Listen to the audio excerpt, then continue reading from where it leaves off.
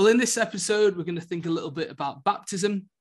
Just to be honest, growing up, I didn't really see the connection between church and baptism, crazily. The emphasis, at least in my experience, seemed to be on inviting non-Christians to hear the baptism candidate's testimony. Uncle Paul, what would you say to a teenage Sam? Wow. Well, I did talk to a teenage Sam, but I think just on that first idea that I do notice this strange phenomenon where people nowadays think of baptism as almost primarily an evangelistic opportunity. And they see it as this key moment for giving their own personal testimony of like how they became a Christian or what Jesus means to them. And that becomes like, that's what baptism's about almost for people. And that isn't in the Bible. Like in the Bible, people get baptized with no one present, just like think about the Ethiopian eunuch, is there Philip? And they're just like, oh, here's some water. Let's just do the baptism. And they do baptism and there's no testimonies, no inviting friends or anything like that. That testimony concept of it and doing it in front of non-Christians really is quite alien to the Bible, really, because in the Bible it's this sacrament of admission into church, the church family. It's about church. It's not about the world. It's not relevant to what the world thinks. And actually, your own personal testimony isn't even that relevant to it. It's the church accepting you into its family. It's what the church is saying to you that's more important than what you want to say to church.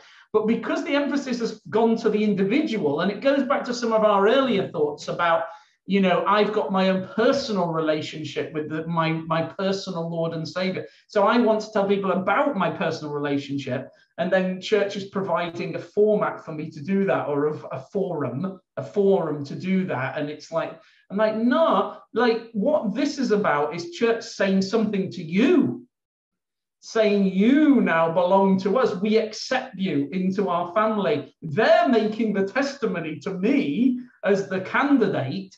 And it's not really, and then I'm not saying you mustn't have a person say any testimony. That's perfectly fine, but it's incidental. It's not actually part of the sacrament at all. So I'd want to say that. And I think as well, how important is it is another thing, because sometimes people will say they're a Christian and not be baptized, sometimes for years, sometimes never. And I'm again of the view that if a person isn't baptized, I don't regard them as a Christian. I regard them as, again, an inquirer.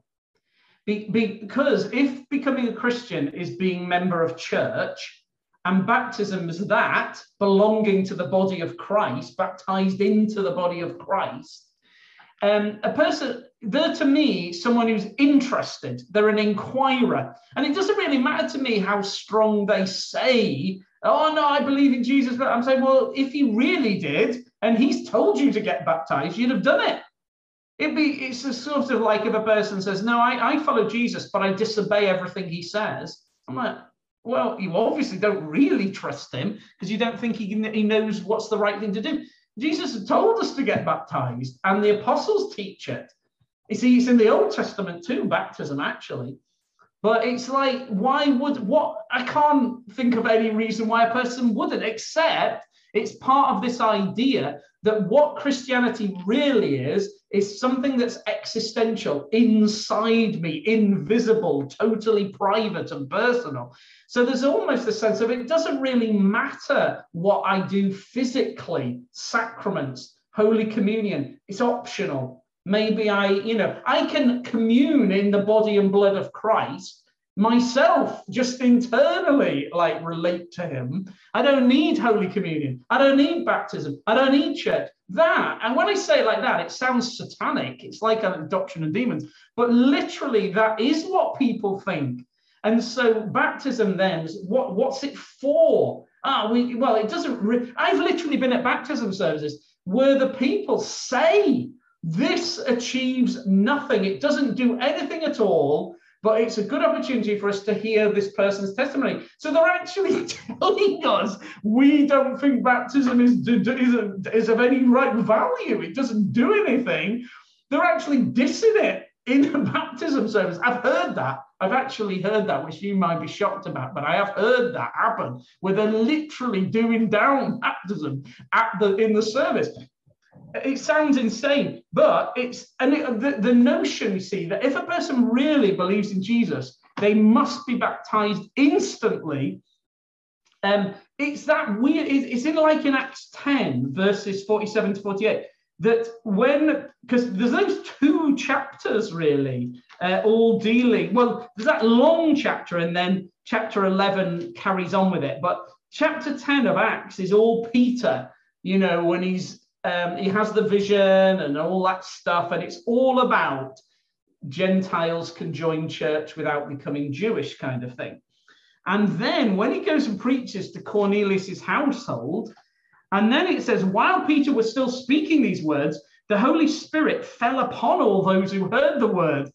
And those of the circumcision who believed were astonished, as many as came with Peter, because the gift of the Holy Spirit had been poured out on the Gentiles also, for they heard them speak with tongues and magnify God. Right. So what is happening there, these people of circumcision, and we'll think about circumcision in a minute, that is the Old Testament mark of church membership. So they are marked out as members of church.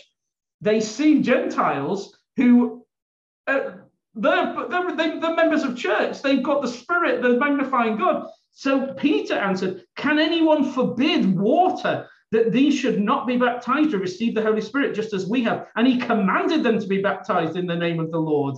So it's as if he's like, oh my goodness, they are clearly members of church, but they're not baptized. Quick, get them baptized. Like he's like freaking out at the thought that there are people who are clearly members of church, but are not yet baptized. So he's like, his immediate response isn't like, oh, let's give them some discipleship or get them baptized. Like the urgency, because it freaks him out, the thought. The Holy Spirit's in these people. They're not baptized, they're not in church, clearly. Get them in. And but the urgency with which he has to get them baptized is fascinating, as opposed to now where people will be, I literally meet people who go for weeks, months, years without being baptized, and they feel no urgency to get baptized. You can see that.